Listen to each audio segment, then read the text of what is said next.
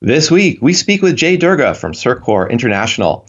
In the news segment, a SIM attack and the browser you've never heard of, a CPU side channel with a namespace collision, 5 important controls and their threat models, and more. Stay tuned for Application Security Weekly.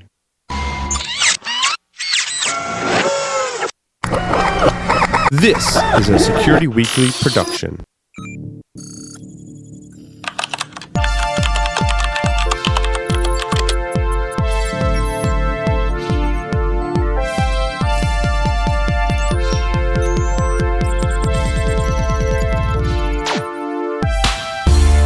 False positives suck. With so many mobile apps to test, how much time will you waste on false positives?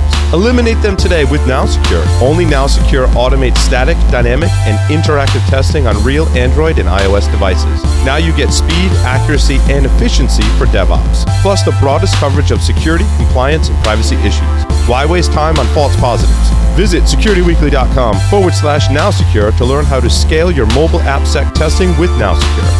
Signal Sciences secures the most important web applications, APIs, and microservices of the world's leading companies, protecting over 7,500 applications and 150 billion production requests per week. Signal Sciences Next-Gen WAF and RASP help companies increase security and maintain site reliability without sacrificing velocity, all at the lowest total cost of ownership. Signal Sciences patented technology protects any application against any attack, with integrations into any DevOps toolchain. Signal Sciences, demand more from your WAF. Learn more at signalsciences.com/PSW. Welcome to Application Security Weekly.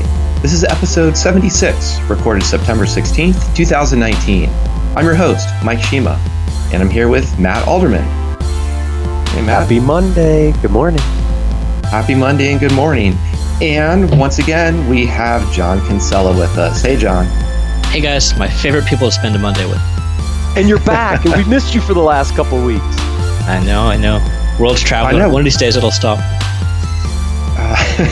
We're just going to make you our remote roving correspondent. We'll have an entirely new geographic segment. Hey, can I get a tax write-off for that? Talk to Matt. We do have some exciting news about the Security Weekly webcast program.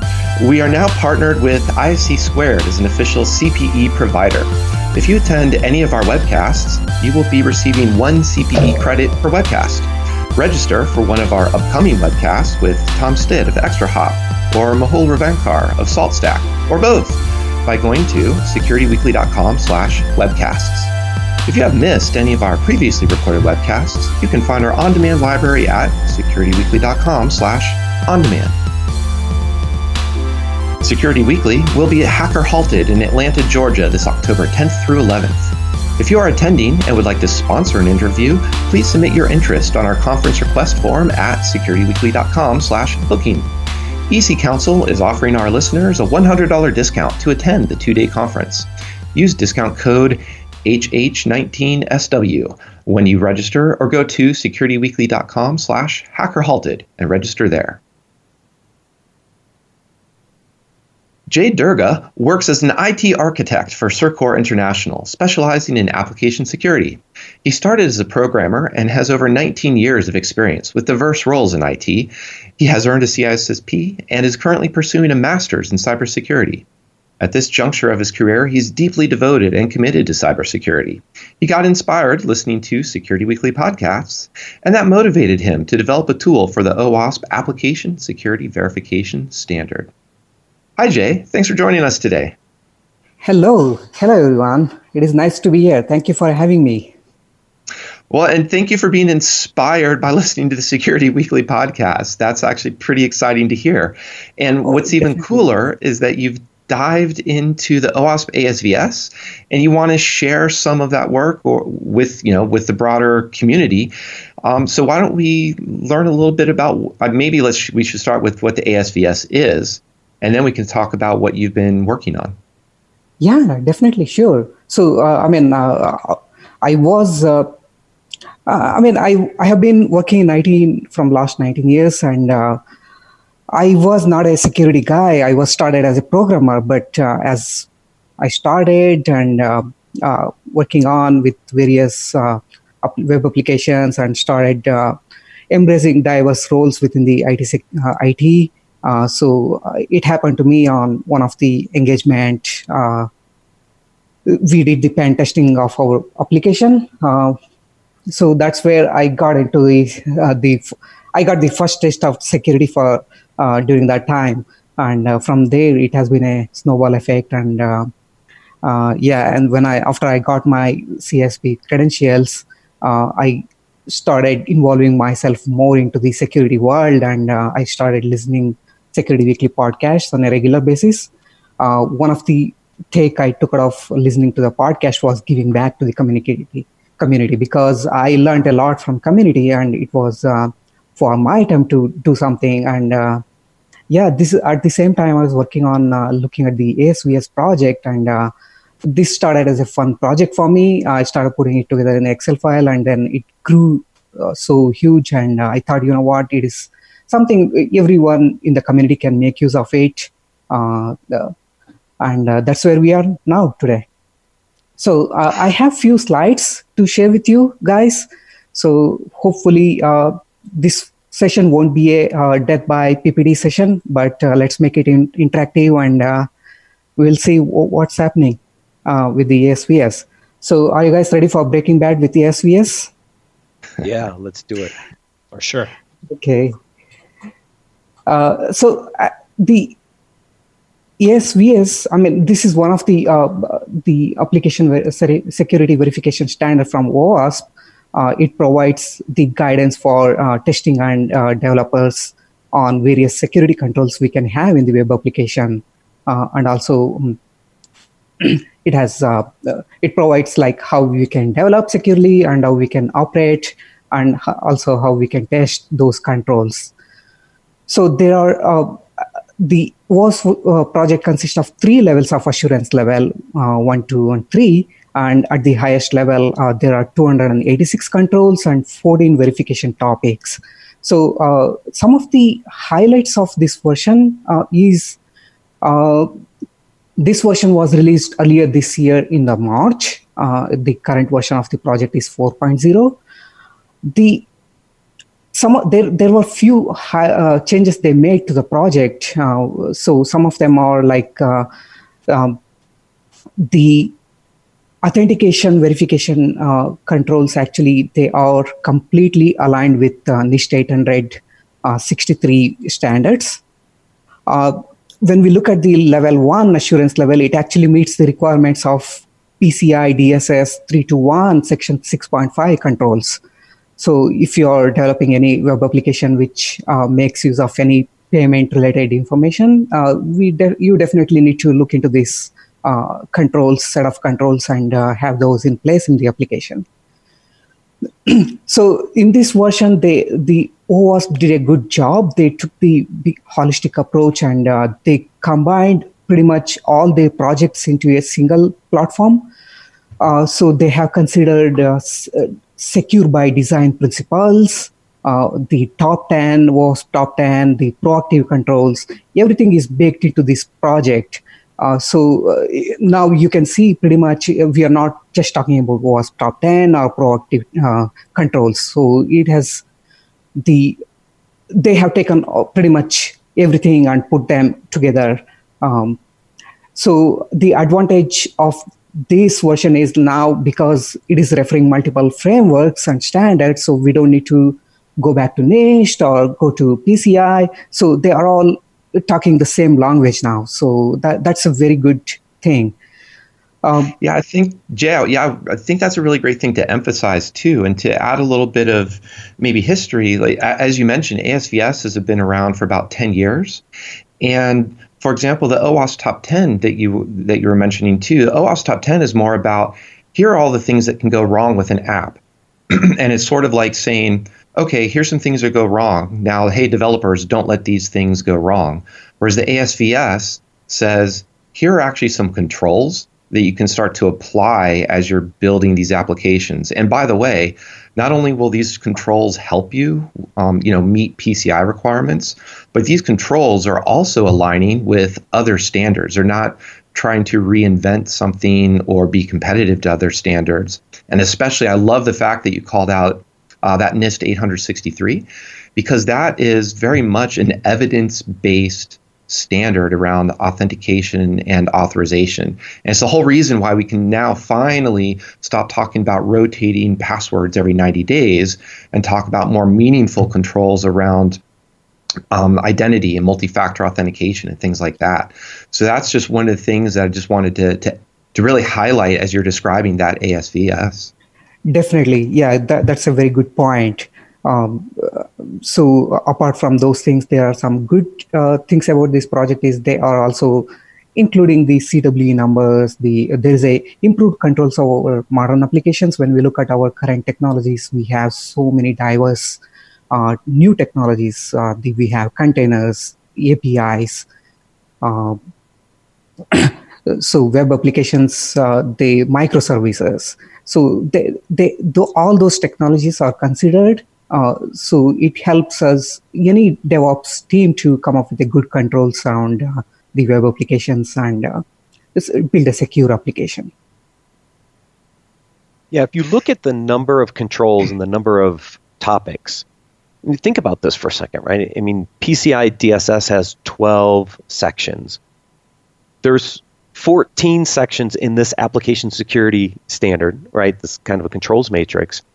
And it's meeting like one part of this broader PCI. So from a comprehensive standpoint, I mean, this is pretty deep, because this is on a very specific application security topic, and has 286 controls all the way up at level 3.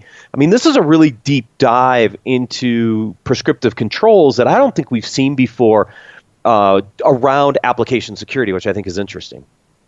Yes, definitely. The another point I want to highlight with respect to PCI is, like, when we look at the requirements of PCI section 321 6.5, they talk about having controls within the applications with respect to WASP top 10 or SANS 25, where 25 things can go wrong with your application.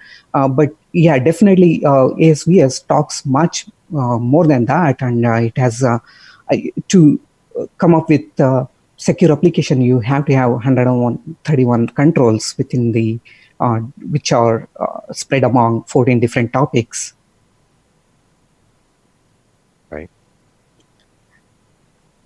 So if you guys want to talk about anything more on this, or we can jump onto the Excel tool. Yeah, there is another thing I wanted to highlight. See, when we look at the our traditional secure SDLC process, and also where exactly ASVS fits in this process.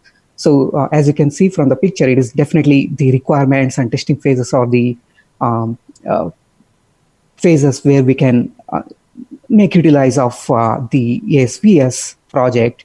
And also, this is not the, in my opinion, actually the ASVS drives the entire process, because once you set your requirements, that's what drives the development and design phases. And also the later the testing has to perform based on your requirements. Yeah, and I think that's one of the neat things about the preamble to the ASVS. They have a really good explanation of the different levels, level 1, 2, and 3. And they start by saying level 1 is pretty much the baseline. If you're building any type of web application or web-based service, you should be following these controls. And by the way, it's one, there is that verification is part of the ASVS. And they say that they've tried to make most of the controls at level 1 to be testable from an external perspective, meaning you could take a external web application penetration test against it. So just have somebody open their browser, point at your API, your service, your website, and they should be able to test and verify that these controls are in place against various, the various scenarios across those 14 categories. Yes. What's more interesting to me, or I think what's more beneficial, is that they're also really saying, don't stop there. And also, by the way, pen testing often just happens to be like that very surface level and that very point in time. from an external perspective. So once you start to get into level 2 and level 3, you need some tools that are part of that continuous process, and developers should be incorporating them into that SDLC. So very much the ASVS becomes really apart from that whole beginning to end of that life cycle, rather than just, we're going to build a website, we'll hire some external penetration test on it, it didn't find any XSS or SQL injection, and we'll move on. So that's another thing that it sets a really good tone for how an organization should be adopting or using ASVS as part of their tools, or as part of their processes. I think that's also what you were kind of leaning towards here as we start to talk about like the spreadsheet and tracking and managing these aspects of the ASVS. That's correct. So we can think of this as two ways we can make utilize of this tool. Like one is shift left. So when people are talking about shifting security to the left, so we want to bake security right during the requirements phase. So use this tool and come up with a sort of security controls you want to have in place in your application. And that forms the basis for your testing phase. And second way is, okay, now I am not building an application, but I am getting it from somewhere. But now you can actually go and do the assessment against any of these levels and say, okay, if it meets your needs, yes, you're going ahead with that product or solution. Otherwise, you have to look for something else or ask them to fix those gaps. So before we bring up that spreadsheet, two things. First, for our listeners, I think the majority of the people who consume this podcast are listeners, not watchers. We do this on YouTube video, every time an episode comes out. And in particular, what I want to point out here is this PowerPoint, which Jay has put together. First, you're missing his title slide complete with Breaking Bad font, but he's got some pretty good tables in here and charts, like actually listing through these sections and what's going on. But Jay, what I wanted to hit before we go to that next, or 2 slides forward, when you come into the spreadsheet, and hopefully if we get time, I want to come back and talk about how you got into community and that type of thing later. But for right now, I don't think you just got into this for the hell of it. So tell us a little bit about what was the pain point which made you start getting interested in cataloging this stuff and getting active in OWASP in general, and in particular ASVS, and what, as we talk through this spreadsheet, you just mentioned 2 examples of, testing, vendor, product, and things like that. But what really was sort of the driver for you? That's sort of, for a lot of our listeners, sort of when they get some concrete examples, that brings things home a little bit. So, as I told you, I started diving more and more into security field, especially with applications, because I am from applications development background. So when I started reading upon and came up, everyone talks about OWASP top 10. That's where it stops. Okay, as long as we are fixing the top 10, we are good. But that is not enough, in my opinion. We have to go beyond that, because there are so many mistakes we can make with our application during the either development or during operations phase. I call them out-of-band attacks. For example, the log files. We need to look into log files, what actually goes into the log files, and also we need to secure them during the production when it goes into production, so that only required people have access to that log files. Because just by going through the log file, I can make out a lot of things about the application, what is happening within the application, and how look for weaknesses within the application. Second thing, another thing I can think of is the email communication. We have integrated our application generating auto emails, but we should also monitor who has access to those logs, because it could give away some of the important information about our application and things like that.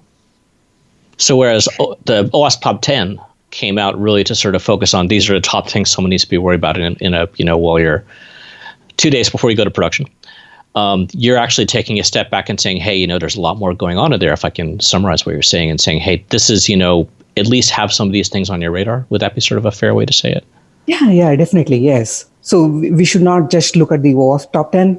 They are, again, point in time, and it depends on it is a overall picture, right? They are not looking at specific application or specific industry. So this is we need to look at how we can build secure applications. So that is where this ASVS will really help us design and develop secure applications right from the requirements phase.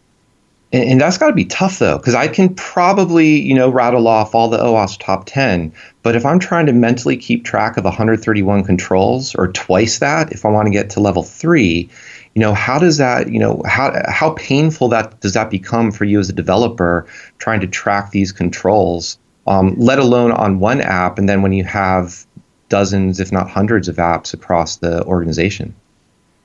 Yes, definitely it is not a one single person job. So we have to approach it as a team. We have to come together, security, development team, and also operations team, and work together towards this. Because some of the things developers can come up with good controls, whereas some of the controls, security team plays a very major role implementing some of the controls. So we have to come together and work as a team. And that's the only way we can win this war.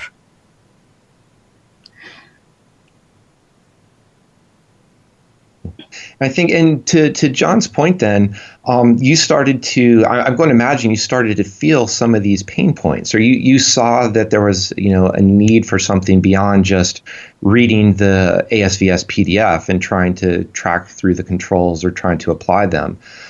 So what were some of the ways that either, if you would elaborate a little bit more on how you saw developers struggling with understanding the controls, or on the opposite side, being able to make sure developers are actually implementing them. And so when we can actually say, yes, we've actually done 131 out of 131, or we've done at least those that are relevant to this application, and those that aren't relevant, we can mark off as not applicable. Yes, that's a great point, because let's look at data protection verification requirements. So this is talking about how we are going to protect the personal information of the personal information we are collecting from users. So so we have to make sure we are involving everyone involved in this, making this decision, because before we even collect, we may need to bring in legal team, we may need to bring in security team. So it is not just developer who can say, okay, no, you know what, I'm not going to collect email address for or any other personal information. So we have to take it as a team approach, and only then we can come up with a good controls and solve this problem. So what about, and maybe we keep teasing the spreadsheet, we haven't taken a look at it yet, yes. But what about, here's maybe a leading question for that. I kind of alluded to, not all of the controls are necessarily relevant to applications. Some of them may be particularly stateless, or they may not be handling particular types of information, or for that matter, some of them may not even have like an authenticated experience to them. So that you can narrow things down. So what can you do to sort of approach just tracking all of these, but then when some controls are present, some are absent, and some don't need to be there? Those are three very important distinctions. So how can you sort of get a warm fuzzies, if you will, or a happy face or sad face about the state of your application? So definitely that's where this My Excel tool comes in handy. So you decide and define what is your requirement at the design phase, and you track that going forward in your various development processes. So initially you will define, okay, these are my controls, these are my controls I want to have in my application, and then development team will build those solutions, and then testing will come and verify those controls we have defined during the requirements phase.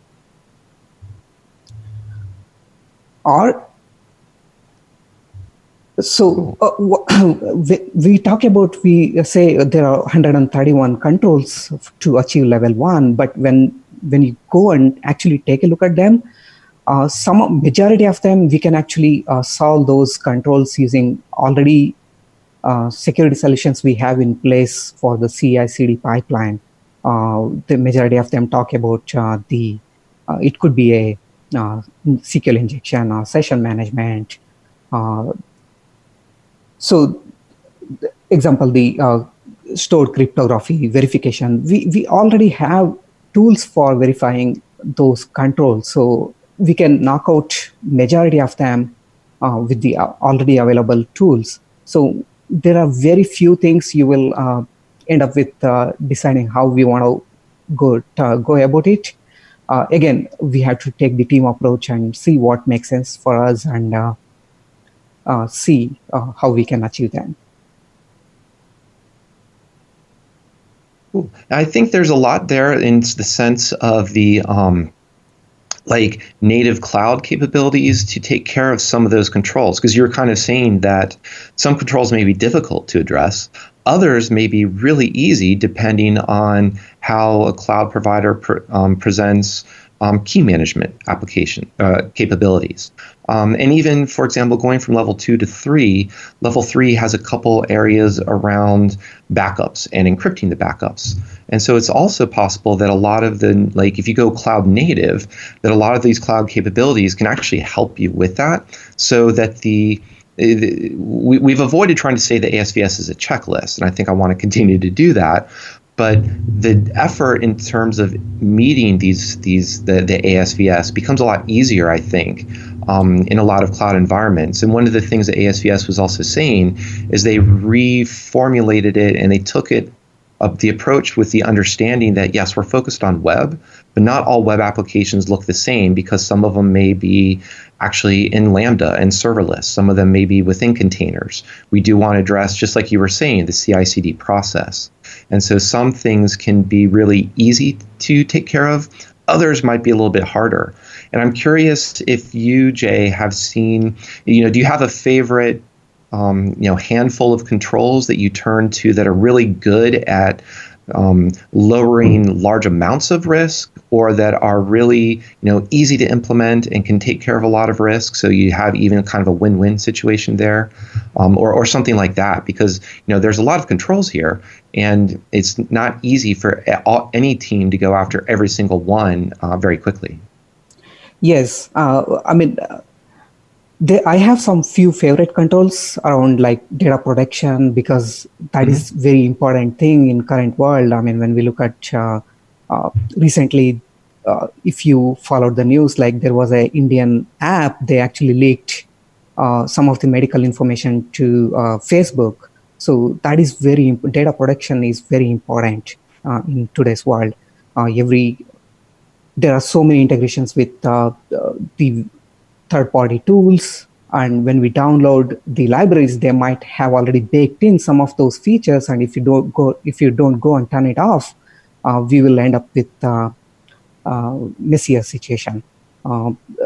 Malicious code verification is another good thing we can think of, because we don't know. We are for a developer, as long as the code works, doesn't care what else it is doing. So that is very, very important control we can think of. And also the configuration verification. As I said, we have so many diverse infrastructure, and the cloud technologies are available for developers. So we never think about what is open. Some of the things like which go unnoticed are the development environments. Because all our effort is focused on protecting the production, we forget about what's happening within the development and testing environment. Do we have the same controls of monitoring? No, most of the cases it is not.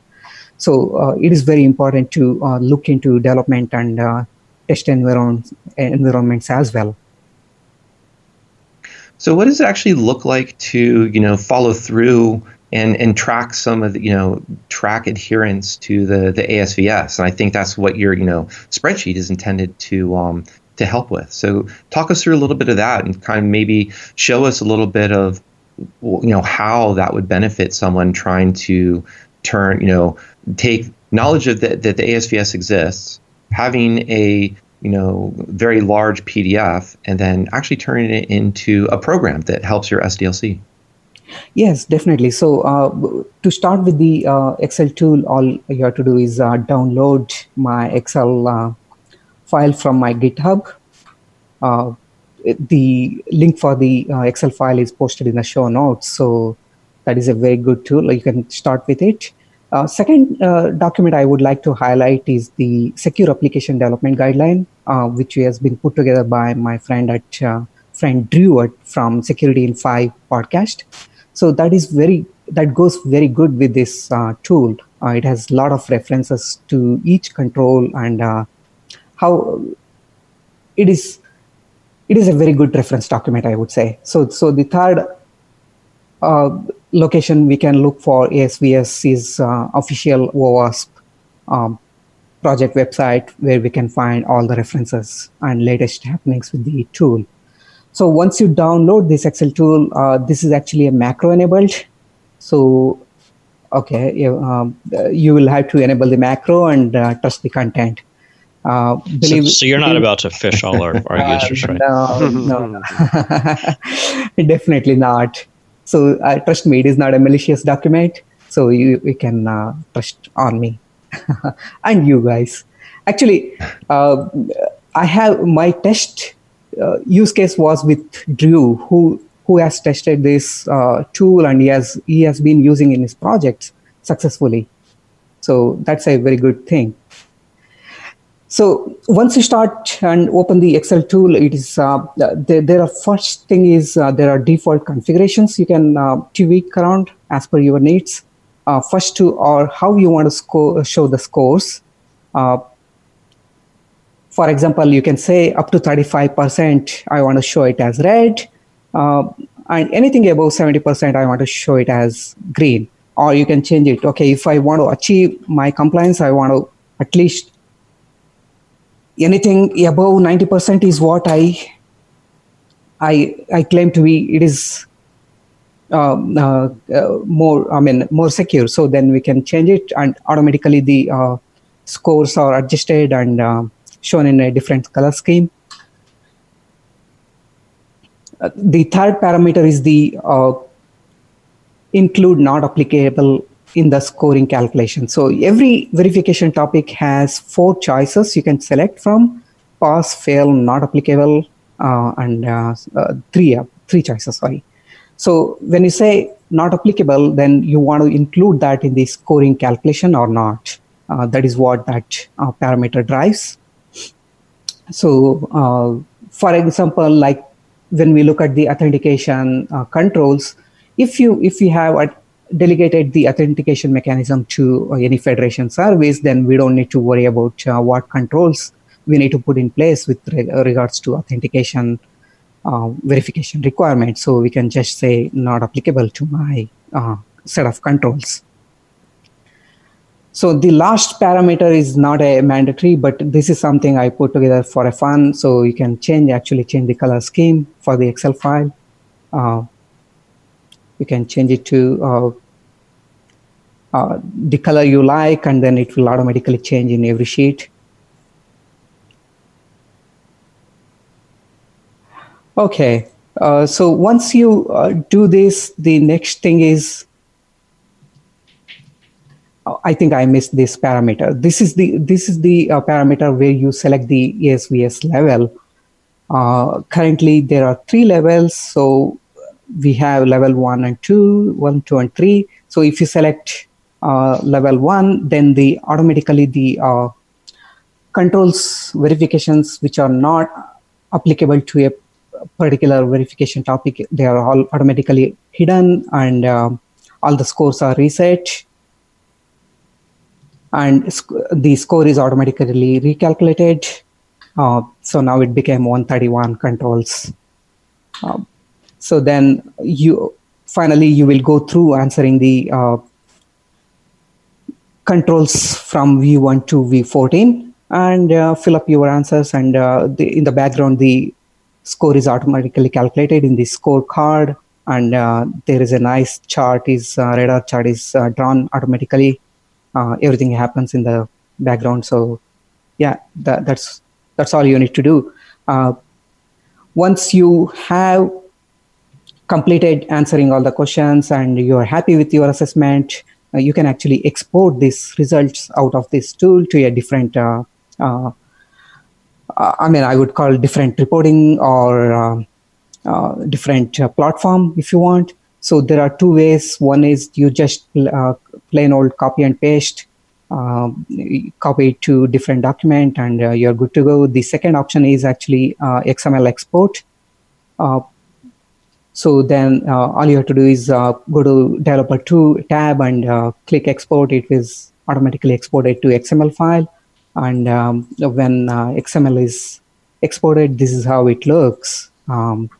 So then this is very useful if you want to integrate with any of the Jira ticketing or something like that, where you can integrate and create a tickets based on this, and we can ask developers to fix those issues. Yes. If I could have $1 for every time someone asked me if I could automatically import things into Jira, I'd be a very rich man. Mm-hmm. With this version, yes, with this version, I haven't done that integration. But even manual is great. I'm just making fun. This is so as Jay's walking through this. I'm not sure about the other guys, but I've got a copy that's open here locally, and I'm just sort of going through it. There's a lot of work in this. A lot of work's been put into this.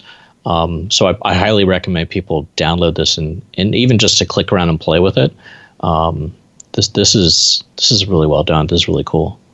Yeah, it gets into a lot of the detail that you need for each of these, right? And as you're filling it out, there are two things, right? I mean, one is it's summarizing all the data back, giving you a score. But you have like the mother of all spider graphs on the scorecard, which I think is awesome, right? Because everybody wants to figure out how to do that. And when you put it across the 14 domains, it's a visual representation for people to know which sections they're strong in and which sections they're not strong in. And if you think about prioritizing kind of activities to improve your overall maturity when it comes to application security, visually seeing it as a spider graph, I think helps people sometimes go, oh yeah, that whole section on APIs and web service verification, we're not doing very well. We might want to spend a little more time maturing that, right? And the spreadsheet then gives you that section and all those requirements to say where are you off, and helps to give you a little bit of a guideline on which controls you need to go implement. Definitely, you hit the nail on head. So when we drill down, we can actually, there are subsections within each of the verification topics, so we can actually drill down and see how we are exactly doing with respect to each of those subtopics. And also we can straight away navigate from this scoring sheet to the respective sheet. Now it will take me to the API web service verification requirements, and I can see where exactly I'm doing wrong or where exactly I need to improve. This good thing about is since I took exact copy of the OWASP PDF document, so it has all those links to various links, OWASP links, where we can actually refer right from this Excel tool. So I can go to this OWASP website right from the tool. Everything is in one place. And also I have included a references section in this tool. So each verification topic has its own set of reference documents where we can go and take a look how we can tackle those controls.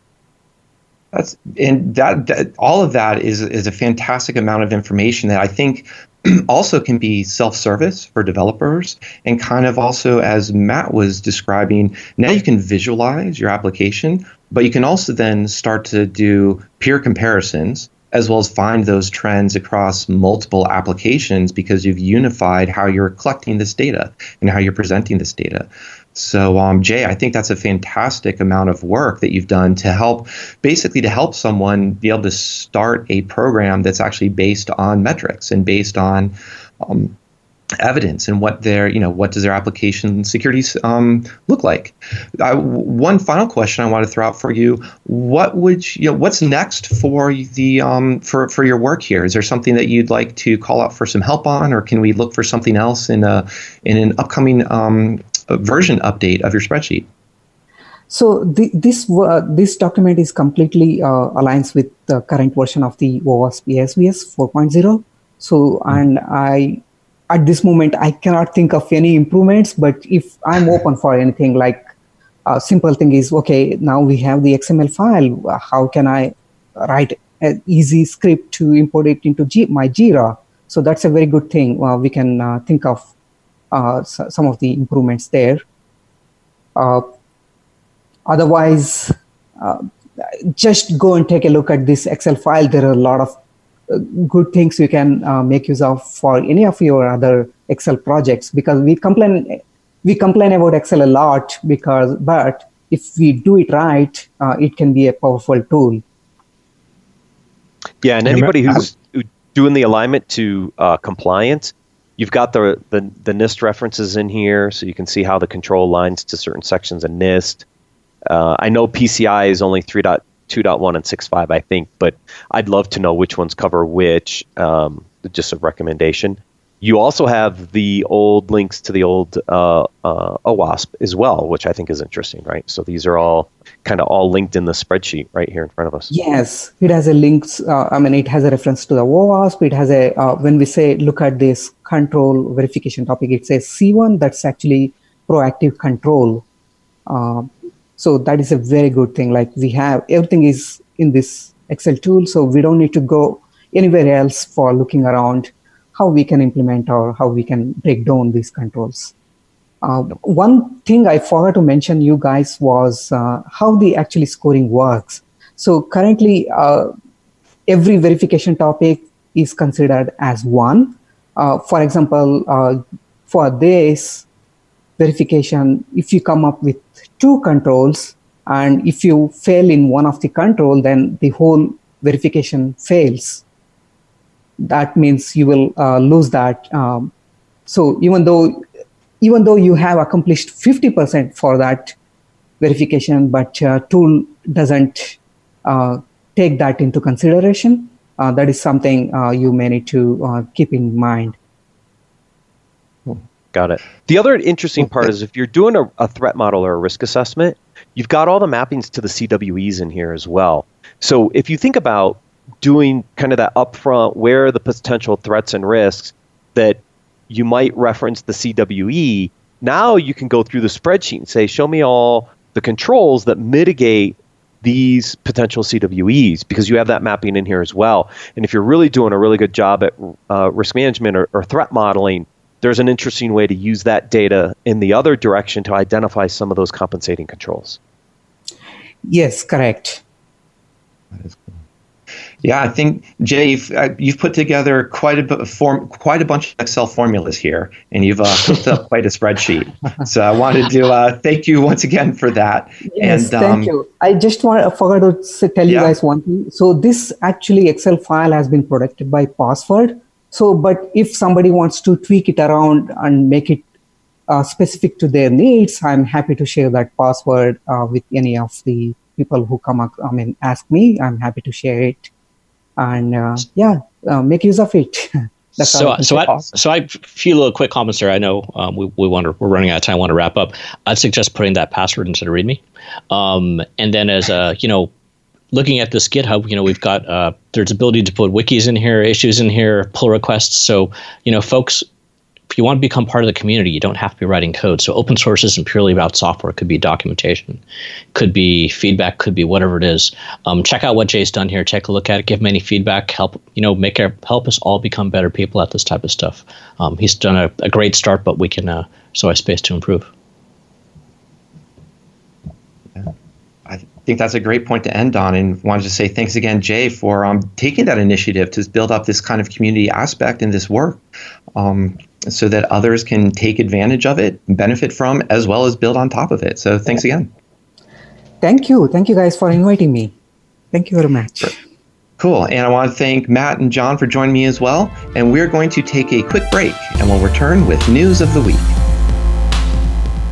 Too many alerts and not enough action? It's time to get SaltStack. SaltStack is an intelligent IT automation platform that detects security issues in critical business systems and then actually fixes them. With SaltStack, security and IT teams work together to define custom security policies with certified checks for CIS, DISA-STIGs, and more. You can scan systems for millions of compliance checks in minutes. Remediate compliance and vulnerability issues with powerful automation, all in a single platform. Visit securityweekly.com/SaltStack to learn more. Make sure your team is prepared to fight off the latest cybersecurity threat. IT Pro TV is the resource to keep you and your IT team skills up to date. You can stream IT Pro TV courses live and on demand, so there's no need to send staff to off-site training. Team subscriptions include Pro Portal, so managers have full control over your team's training schedule. Go to itpro.tv/ASW and use the code ASW30 to try it free for 7 days and receive 30% off your monthly membership. Sysdig is the first cloud-native visibility and security platform that eliminates the need for standalone tools like container security and monitoring. Using Sysdig's unique data approach, enterprises can solve a variety of visibility and security issues at massive enterprise scale for multi- and hybrid cloud environments. Sysdig will enable your organization to scan and block vulnerable images and enforce best practices pre-production, block threats, enforce compliance, and monitor application performance, proactively alert on incidents, reduce MTTR with forensics, and capture detailed audit records, all from a single unified platform. Accelerate your transition to containers and then have confidence in your ongoing operations using Sysdig. To learn more, visit securityweekly.com/Sysdig. Welcome back to Application Security Weekly. I'm your host, Mike Shima, joined by Matt Alderman and John Kinsella. We need your help in a survey we are running for research purposes for an upcoming webcast. Please visit securityweekly.com/5 stages of automation maturity to submit your response to our 5 stages of automation maturity survey. We will share the results in a webcast in November. Can I script my response to that? If you'd like to, cheater. As long as you do it with an Excel macro. This year's Compass Cybersecurity Symposium is being held at Twin River Casino in Lincoln, Rhode Island on September 25th, just 15 minutes outside of Providence. The venue has plenty of free and easy parking. Speakers include social engineering expert Chris Hadnagy and Security Weekly podcast founder Paul Asadorian. Use the discount code SW2019 to save $20 on registration. Well, John, it's great to hear that you're getting back into scripting because there's a lot of code bugs that have come up in the last week. And one of the first ones I want to dive into is a new SIMjacker attack. Last week, we had actually talked about SIM and Jack as of Twitter and SIM swaps. But this SIMjacker attack is actually quite different. It's basically targeting a what's called the SAT browser, the SIM Alliance Toolbox browser that is actually on a SIM chip. So the SIMs themselves have capability to execute code, and part of the code that they can execute is to receive in SMS messages and basically execute a small set of functions based on those. Some of them, those such functions could be return a location, like your geolocation, could launch a browser, could also send messages from the device.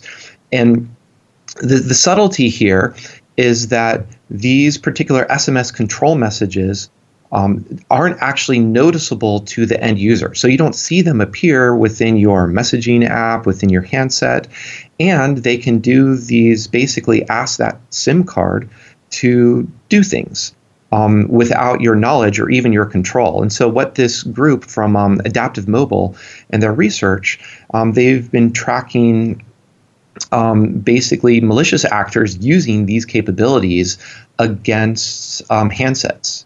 And these handsets they basically just have to support this SAT browser on the SIM chip. It's mostly independent of the phone model itself. So Android, iOS, a Pixel or a Huawei or what have you, they primarily would be vulnerable if the SIM card supports this. So it's pretty interesting, I thought. So I guess my question in this one is, I'm looking through reading, how do you block this potential attack? And it looks like if the SAP browser's there, there's really not much you can do right now because no one's put protections around that SAP browser. So then my question is, does everybody have the SAP browser on their SIM by default, and therefore everybody's potentially susceptible? Right. The one thing I haven't figured out yet is the SAP browser on the eSIMs, but I believe all the physical SIMs have it. In the write-up, supposedly it is on the eSIMs. So yes, to that answer. One of the things, I do have some additional questions. I'd love to see, I think it's October 3rd or early October that they're presenting at Virus Bulletin Conference. And we'll get more details. But they do say, for example, it's enabled, this SAP browser and the SAP protocol in at least 30 countries, and it says cumulative population of 1 billion people. But I don't really know if that actually just means they went to the CIA fact book and they added up how many people live in these countries versus number of handsets. So I am curious about the exposure there. And they do point to some work and some recommendations that they've made with the SIM Alliance. So it's not like everybody is potentially exposed. There is a minimum security level. It's part of it's a term of art within the SIM protocol or the SAP protocol that you can say basically enable this particular MSL version 6 at least, and that should mitigate a lot of these attacks, as well as there's another level that can mitigate that has anti-replay controls in it. So it's a little bit, I think, more of that aspect of here is a SAP browser, a protocol that really honestly hasn't been touched since 2009. So it hasn't been updated for 10 years. It's not well known, obviously, except those within the mobile industry who are throwing around and understand the terms SS7, SAP browser, and so on. So it's an area that was actually rife for, as with any legacy tech, rife for poking around and discovery of capabilities. Because you could also argue these aren't necessarily even, they're vulnerable. These are more weaknesses in the protocol, and they're being misused and abused rather than a classic type of here is a buffer overflow or here is a heap overflow within what am I trying to say? Within the software that just needs a patch update. This is actually a functionality that honestly just needs to go away. It needs to be, we've moved on to better and stronger protocols.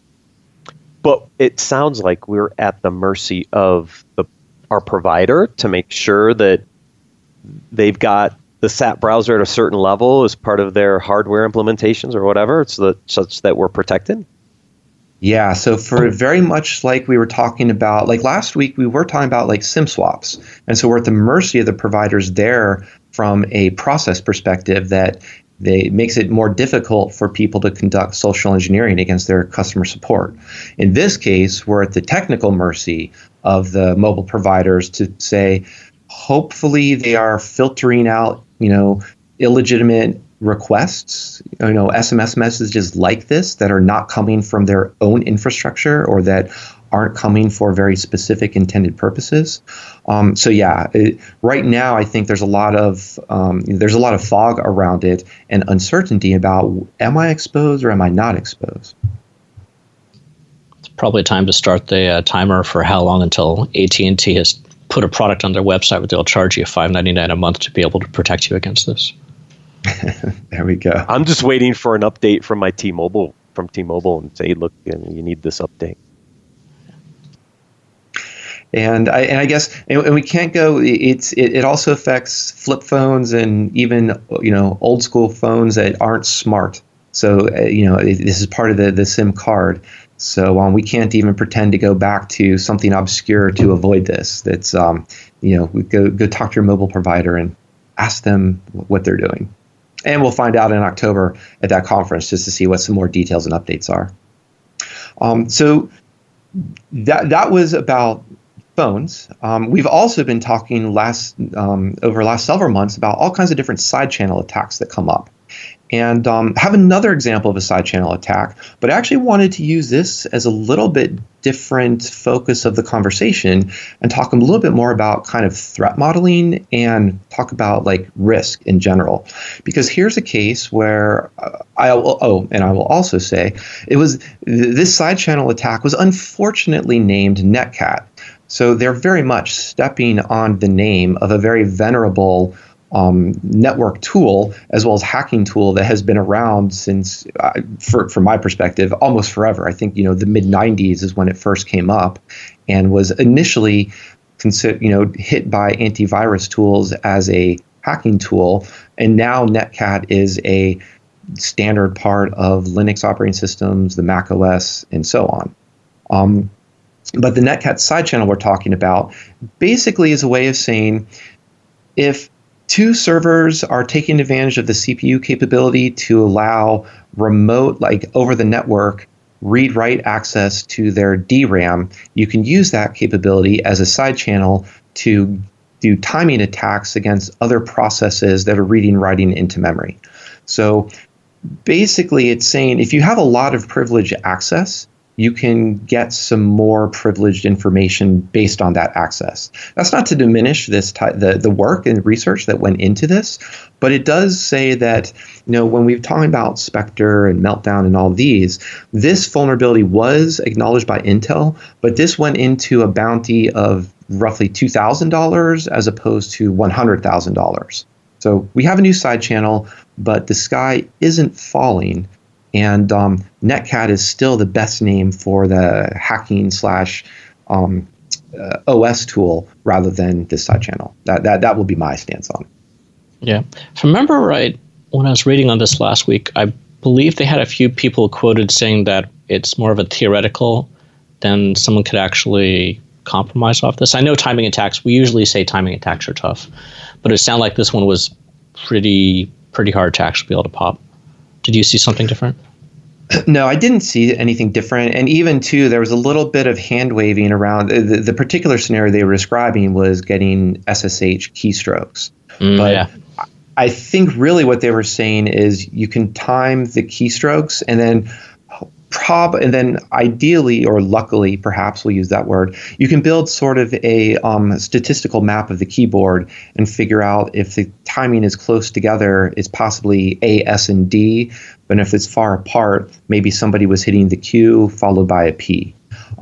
So it's not like there were actually older vulnerabilities in SSH1 that were far more egregious types of leaks of information. But in this case, I think it does fall into the theoretical, and a exploit hasn't been demonstrated that's been effective. But again, that's not to say that the truism is that attacks always get easier, but it's also the case here is where let's make sure that we don't treat all side channels the same, and that we do understand our threat models. And if we're already this attack is already predicated on having read-write remote direct memory access to another server, obviously our scenario is not like a standard web application or a standard database. We're talking about more like a high-end clustered computing system that could be working on some, very interesting and sensitive modeling information, doing high-end computing across, clustered computing is what I'm trying to say. But you typically don't just hook those up to the internet, have remote SSH, access. Those are in hardened, very sandbox environments. And I think kind of on that theme of threat modeling, that's sort of why I also want to talk about this other article about the top 5 CIS controls you should implement first. So we had a great conversation with Jay. We were talking, how do you deploy up to 286 controls if you're following the ASVS? This is the complete other end of the spectrum, where it's SANS again, and they're just reframing a lot of the work that they've been talking about in the past, just this article calling out 5 things to do. And, I think that these 5 things aren't very surprising, but they're not necessarily very technical. Things like security awareness and training program. Yeah, and things like that. Go ahead, Matt. Yeah, and I'm not even sure these are correct, in my opinion, because when we've looked at kind of the modern frameworks around security out there, you've got the NIST cybersecurity framework and others. What's missing on this list, just glaring for me, is inventory of all your hardware and software assets. I mean, how can I do really good continuous vulnerability management if I don't even know what my inventory of hardware and software assets are to do vulnerability management against? That's a great point. I think that's one of the common themes of the podcast is that we always say it's easy to say gather your inventory, and we keep talking to different guests, talking about different ways of saying, well, how do you actually know where all your services are? How do you even know where all your applications are? And I have to admit, I didn't even think of that when I was going, when I was reading through those top 5. That's sort of like the duh. Yeah, if you don't even know what you're protecting, then why should maybe it's a bit premature to be diving into these controls. Yeah, I need to do discovery before I do assessment. I think assessment is right on this list. I think controlling administrative privileges is right. I believe collecting your logs and monitoring them are right, and having an incident response program. I just think that whole inventory piece is what really gets us in trouble, is because we don't know what we don't know, and that's where we're going to get attacked. Yeah. I think it goes both ways, in a way. So what I see as we go more cloudy is not just knowing what's out there, but having an up-to-date version of what's out there. I mean, it's pretty common. I mean, pick your example, either like servers come and go or containers come and go, or you've been using Amazon with a 50-person organization for 3 years. You haven't been really good about tagging who owns what EC2 instance. Even if I find a vulnerability, where do I report that back to? So it's inventory to start with, but I think it's bigger than that, right? It's the curation of that information which we have, but it's definitely something which needs to be front and center. Yep, that's what I saw missing. Glaring hole in that top 5 list for me. Well, then curious about. So here is another article about PSD2, which is short for the Payment Services Directive. So I think this one is trying to actually close a glaring hole that has been existing in the past with online payments. And this is a EU generated effort. This basically, I want to call this out, it's basically a way of saying with online payments, there's 2 things that the banks or that the card acquirers wanted to push for. Basically, let's actually have real 2-factor authentication, and let's allow, with consent of the account holder, have banks allow access to third parties into the account information. So one of the reasons I want to highlight this, it sounds kind of niche, but it's important for a couple reasons. One, it's a great thing to be able to see that there's movement into further securing online payments and going beyond just what's called a card not present transaction, where you're typing in a credit card number that could have come out of your wallet or could have come out of a compromised bag of a virtual bag of compromised cards from some dark website. But the other thing is that it also it has a really interesting kind of threat modeling and risk association within it. So, for example, it says that, yes, 2-factor auth is great and we should have it everywhere, but it's saying there are certain exemptions, and these exemptions look like they've taken kind of a risk perspective into thought. So they're saying there can be exemption if the transaction is under 30 euros.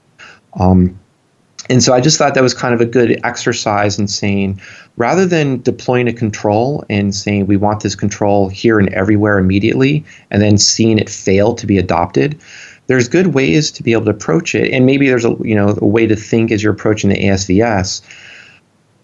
What is the risk associated with the application or with the workflow that we're trying to address? And is this control commensurate? And the effort to implement this control commensurate with the risk we're trying to avoid, or with what could go wrong, or with the fraud that can happen, or with the exploit scenario that could happen. So I kind of wanted to focus at sort of that as kind of a thought exercise, or a way to talk through those types of discussions with DevOps teams and security teams about approaching deploying controls like this. Well, 2 comments on this one for me. One is the EU has been ahead of the game on most of this for a while, right? With chip and pin, we finally adopted a version of chip and pin here, but it's really chip and SIG. It's not true chip and pin. Here they are looking at card not present fraud and saying, look, I need more than any data that's available on the card. I need a second factor. And so I think this is really interesting for online payments. I mean, MasterCard has done part of their verification program where they required you to log in. It was a royal pain in the butt. I haven't seen that in a while actually work. So this may be the replacement for that, to come up with that second factor, which means everybody's going to start to integrate their credit cards with Google authenticators or something, so you have a separate token for your online payments. But maybe this isn't a bad thing. And then what we'll see over time is pressure for the U.S. to do something similar, because just like with chip and pin, we're going to see, I think, those trends push us here in the U.S. to do something about this issue as well.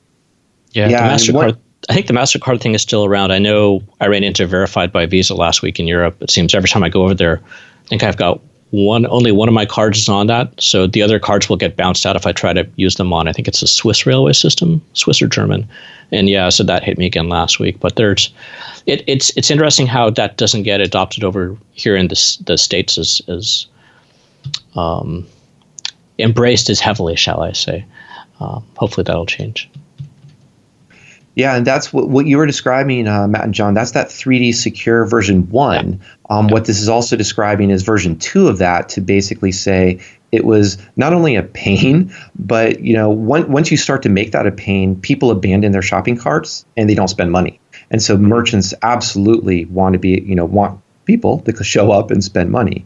What will be interesting is also to see, does that fraud shift? Does more fraud shift from the EU into the US, because the US infrastructure with payment terminals is far behind and doesn't support chip and pin all that great everywhere, or online the fraud just becomes more prevalent because US based merchants aren't pushing for this as much. So it'd be interesting to see how the data goes. Have you seen any numbers about that you can talk about, Mike, over the last year or two, about where it's? Yeah, unfortunately, no, I don't.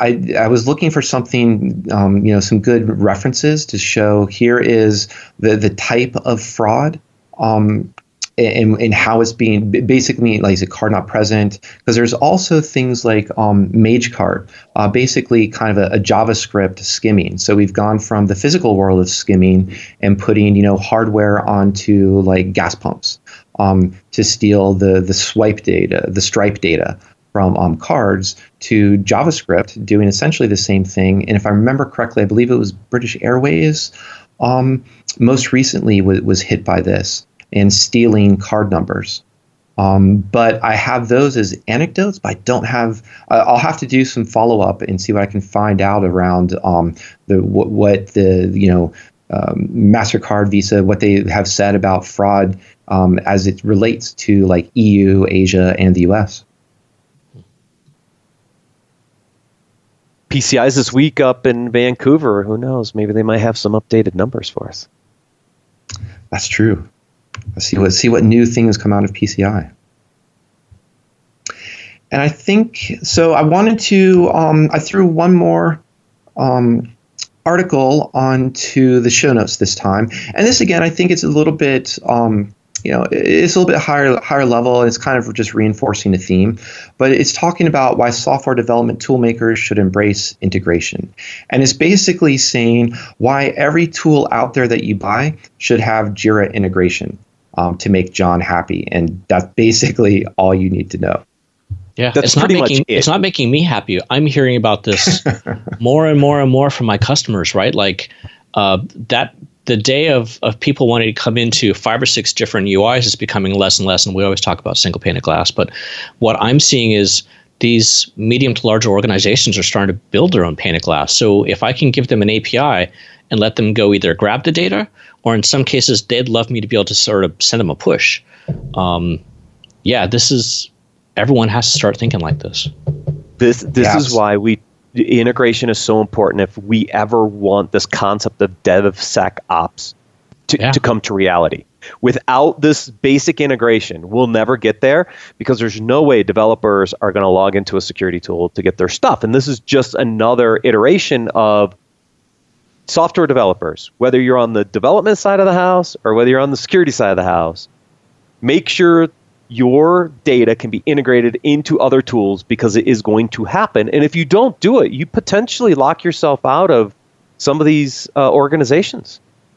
I mean, think about it from another point of view. You wouldn't have you're probably not going to have any of your employees log into your Oracle financial system to file a expense report, right? So there has to be some way of being able to integrate these systems together. I think a lot of other parts of enterprise have been used to it to a degree. You might have to bring in PwC for 5 years and have them do the integration. But in a more modern environment, we need to make this as easy as possible for people to plug and play. Yeah, I think it's the idea that if DevOps is all about process, once you take somebody have to detour out of that well-refined process that they've built, you've just suddenly thrown that friction into it. And think of it too. This is the abandoning the shopping cart of DevOps. Once they say, well, I was going to go check the patch levels, but now I have to go open this other application, or I was going to run this security test, but I have to go here, or I have no idea what the status or how to track. I have an alert, but I have no idea how to track who it's assigned to or what the status is, or even just talk about it. All these basic workflows that's what Jira and Jira-like things excel at. So why not just leverage what they do well and just go and focus on that security, data gathering, whatever your tool does, make sure it integrates. I guess that's what I'm trying to say. That's how we get there. We don't get there otherwise, guys. I'm just telling you. Because as soon as you slow down the process or add friction to it, dev teams are done. Exactly. Anecdotally, we'll see, talk to dev teams that once you slow down the build process alone, devs are, ecstatic. And I think for good reason, because when you can decrease a build time, let's just say, from 30 minutes down to 20 minutes, that extra 10 minutes of wait time doesn't impact one developer, it impacts the whole engineering team. So there's all kinds of really important reasons to make that fast.